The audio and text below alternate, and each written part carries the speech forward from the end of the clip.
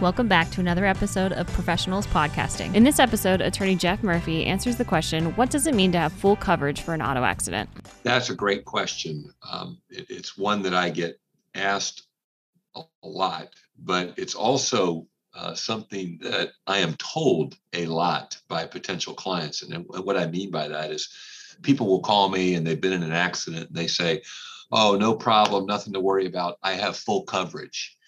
And, I wish I had $1 for every person who told me that. But what it turns out a lot of times is they don't really have the coverage that they need.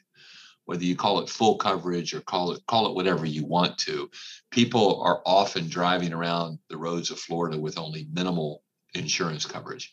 It's important to know in Florida that you are only required to have two kinds of insurance. And this is just the base minimal insurance. And that is PIP coverage, or personal injury protection coverage, and property damage coverage. What are those coverages?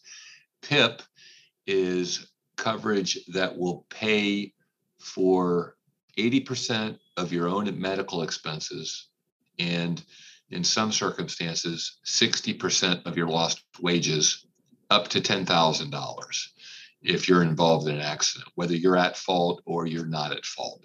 PIP coverage will kick in to help pay for some of your injuries. The other coverage, property damage coverage, you have to have $10,000 of that insurance in Florida.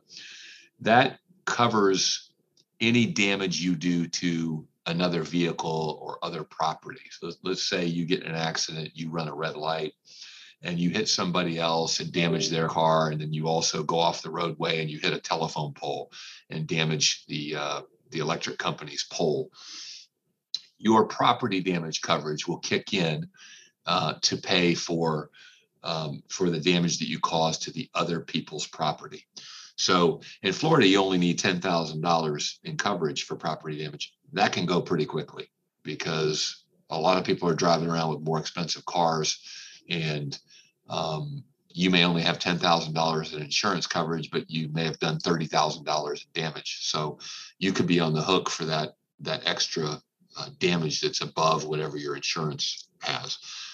To me, when I use the word full coverage, what I mean is to have PIP coverage, to have property damage coverage, to have collision coverage. Collision coverage protects your own vehicle, the damage to your vehicle when you're involved in an accident. And then bodily injury liability coverage, which is coverage to protect you from any lawsuits. If you get in an accident and somebody else is hurt and it was your fault, that person will probably hire a lawyer and come after you.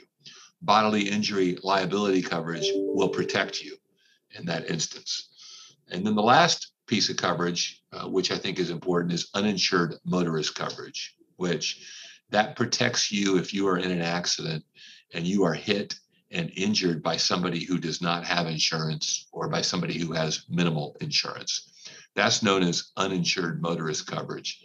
And it's very important to have in Florida because there's so many people driving around the roadways that don't have insurance. And you want to protect yourself for any injuries that you have that are caused by a driver who has minimal insurance.